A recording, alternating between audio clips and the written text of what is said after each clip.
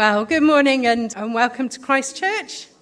My name's Bobby and I'll be leading us through the service this morning. We look forward to Kate bringing our Bible reading and Peter speaking to us on this week's parable and Ben leading our intercessions and, for the first time in a long time, being able to sing our praise to God out loud. I probably get a clap in that one.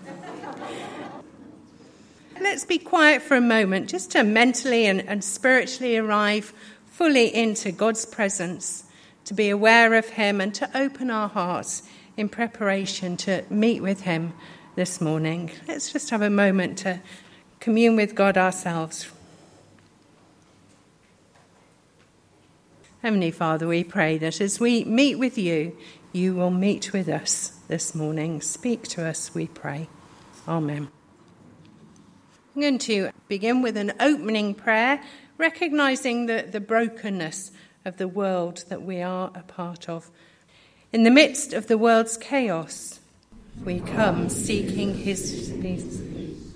Struggling to make sense of the world we live in, we come to Jesus seeking hope.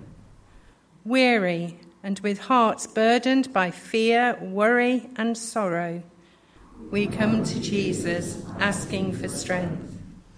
Looking for community in a world that is torn apart, we come to Jesus to know his love. And aware of our failings, we come to Jesus to receive his mercy.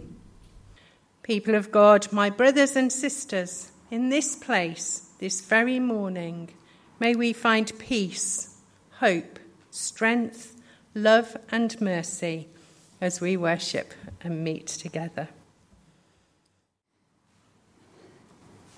The reading this morning is from Matthew 13, starting at verse 24. It's the parable of the weeds. Jesus told them another parable. The kingdom of heaven is like a man who sowed good seeds in his field. But while everyone was sleeping, his enemy came and sowed weeds among the wheat and went away. When the wheat sprouted and formed ears, then the weeds also appeared.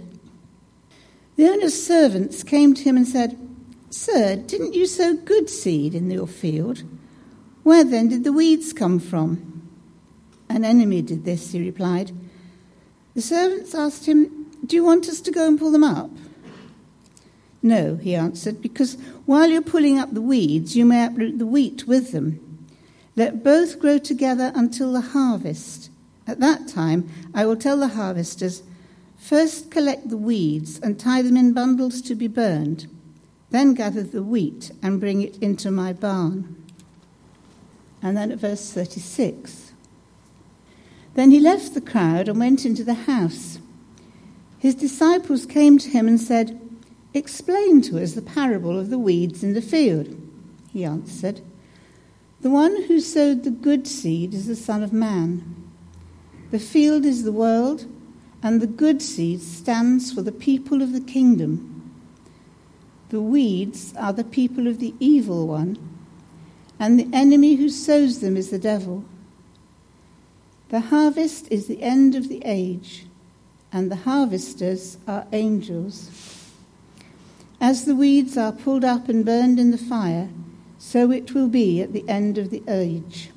The Son of Man will send out his angels, and they will weed out of his kingdom everything that causes sin and all who do evil. They will throw them into the blazing furnace, where there will be weeping and gnashing of teeth. Then the righteous will shine like the sun in the kingdom of their Father. Whoever has ears, let them hear."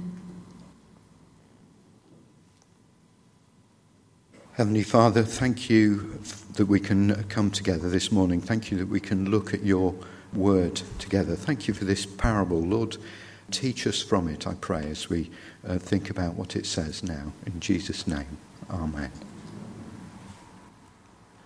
Some of you might know that I was brought up in rural Lincolnshire.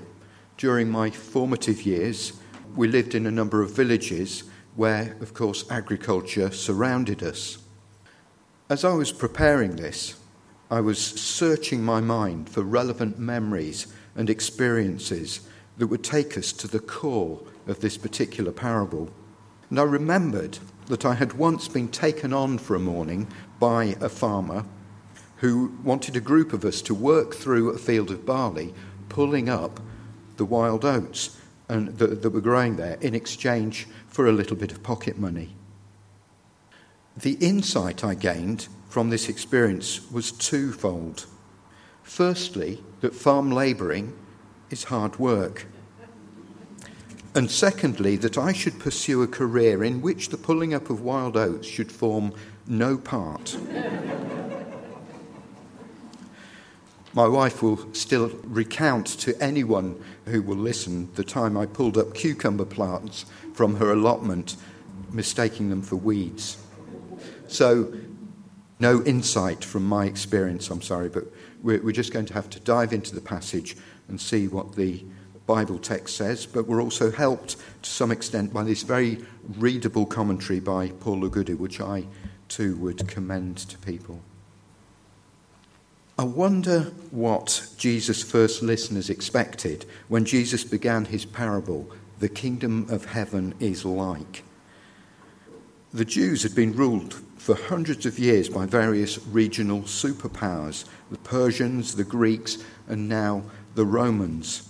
And over that period, they'd experienced various degrees of oppression, power struggles, and misrule.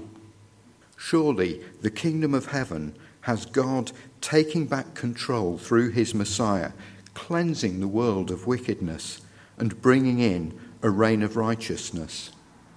I think on first hearing this parable, his listeners may have been disappointed.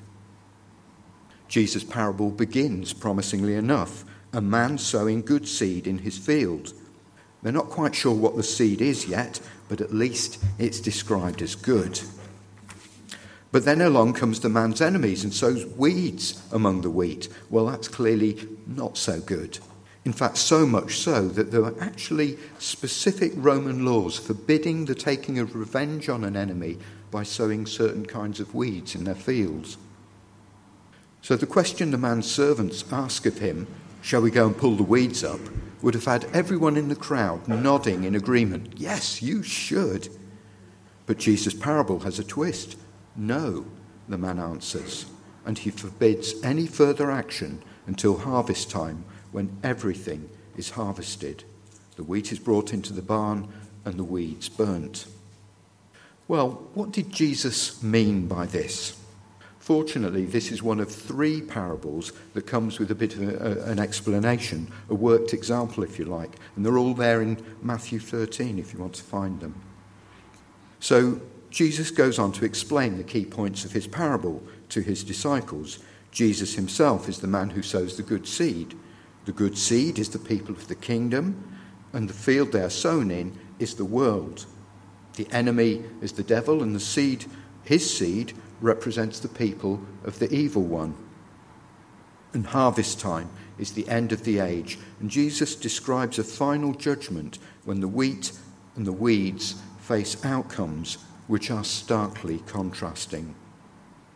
One thing that Jesus doesn't elaborate on is his plot twist. Why does he forbid the pulling up of the weeds? I think it would have been clearer to his listeners than to us. For example, we don't know what the weed species referred to in the parable is, but the consensus seems to be that it was darnel. Now, darnel is very closely related to wheat. They're in the same family, and it's sometimes called false wheat.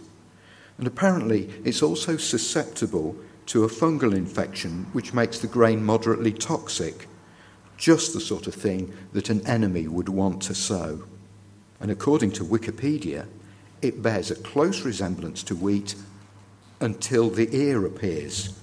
And that fits very nicely with verse 26, which reads, "When the wheat sprouted and formed ears, then the weeds also appeared." In other words, it wasn't clear that it was a weed until you could tell the two species apart by the ears. But By now it's too late to start pulling the weeds up. The sower of the seed is wise, and he knows that if you start pulling up the darnel, you're also going to be pulling up some of the wheat. Presumably, the root systems are so intertwined in the same soil that if you pull up one stalk, you risk pulling up more than you bargained for. So they're going to have to wait until harvest time. What do we learn from all of this? Well, here are some of my observations to start with. Firstly, God will do nothing to harm the harvest of his people. Much as it is uncomfortable for us to live in a world where sin is flourishing around us, God is simply not going to just make it disappear. It's the reality we live with. Jesus wants a full harvest of his people, shining like the stars in the kingdom of his Father. He's not going to jeopardize one stalk. Secondly, God is patient and doesn't rush into hasty judgment. It is only in his time that the weeds are all dealt with. Many decades after Jesus tells this parable, the Apostle Peter is writing to a group of Christians, warning them of those who will mock them for their belief in the Lord's return. He writes, "They will say, 'Where is this coming he promised? Ever since our ancestors died, everything goes on as it has since the beginning of creation.'" Peter answers this by reminding us that God's timing is different from our timing. He writes, and this is 2 Peter 3, verses 8 and 9, "But do not forget this one thing, dear friends. With the Lord, a day is like 1,000 years, and 1,000 years are like a day. The Lord is not slow in keeping his promise, as some understand slowness. Instead, he is patient with you." Why is he patient? Because he is not wanting anyone to perish, but everyone to come to repentance. Thirdly, there will be a day when God calls time, when the harvest has ripened and when judgment can wait no longer. Now the weeds can be pulled up. This is the time when the expectations of his first Jewish listeners will be fulfilled. To be free of oppression, to see a world of righteousness ruled over God, where wickedness is done away with once and for all. The kingdom of heaven begins with the sowing of the good seed. It is happening here and now, but it only comes to completion when the Lord comes again. So the expectations for his listeners are right, but only at the end of the age. My final observation is that God's judgment is on the basis of the fruit borne by each plant, whether it's the healthy ear of wheat or the potentially toxic seed heads of darnel. That is the thing that distinguishes one plant from another. We become Christians by hearing God's word and responding in repentance and faith in the Lord Jesus. The reality of that, though, is seen in the fruit that we bear. I don't need to say anything more about fruitfulness apart from referring you back to Susan's excellent sermon last week. Now, the main actors in this parable are the Son of Man, the angels who harvest the wheat and the weeds, and the devil. The human actors are only represented by the wheat and the weeds, and they don't really do anything apart from grow, which seems a bit passive to me. So how are we going to draw anything out of this to put into practice? Well, I've got 3 suggestions here. Number 1 is that we've got plenty to praise God for who he is. We've seen that God longs for his people to be with him in heaven. He's not willing for any of us to be uprooted prematurely, but he wants us all to be part of that harvest. We have a God who is patient, longing for people to come to him in repentance. We have a God who is wise in judgment and a God who is ultimately sovereign over the whole world, despite the temporary flourishing of the weeds. Surely these are all things for which we can praise God. Number 2 is that we can be people of hope. The idea of the righteous shining like the sun in heaven is one I just don't think I can get my head round. Shining speaks to me of glory, And we're told by Paul that those who share in Christ's sufferings will also share in his glory. What an amazing thought. But we should also have hope, too, that the injustice we see around us will one day be dealt with justly and will be no more. Then thirdly and finally, there is perhaps one group of actors in the parable that we can identify with. I'm talking about the servants who came to Jesus and asked, "Shall we go and pull those weeds up?" It is so much in our nature to want to sit in judgment on those around us. Now, it is right that we should be aware of sin and injustice and be upset by it and to fight against it. But the Bible is also clear about this.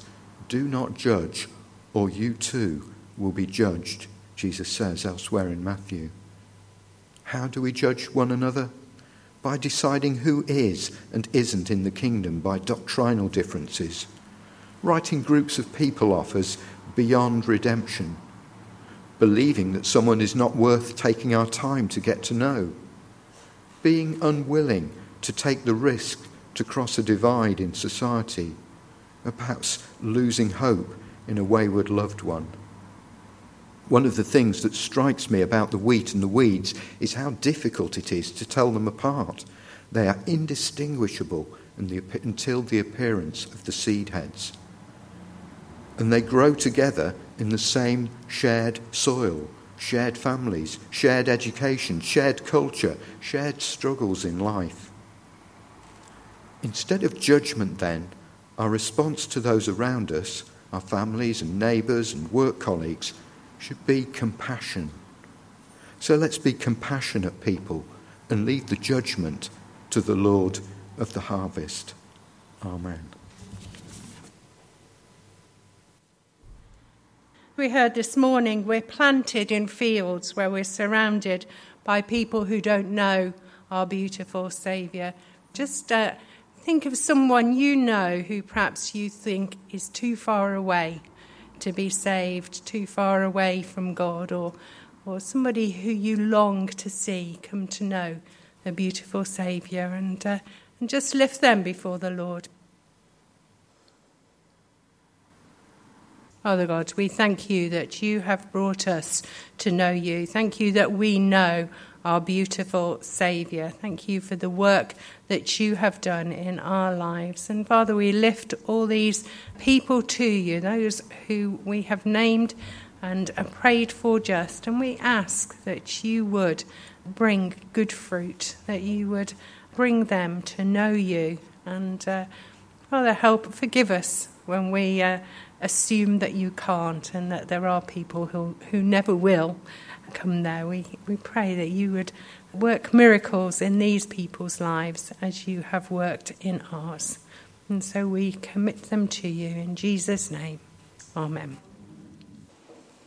So as we go from here, we pray, Eternal God, giver of love and life, your Son, Jesus Christ, has sent us into all the world to tell the good news of his kingdom. Give us courage and opportunity. Fill us with love and compassion. Help us to live and speak the good news that we have received. Through Jesus Christ our Lord. Amen. And a blessing. We are called and loved by God the Father and kept safe by Jesus Christ. Mercy, peace and love be ours in abundance. From God the Father, Son and Holy Spirit. Amen.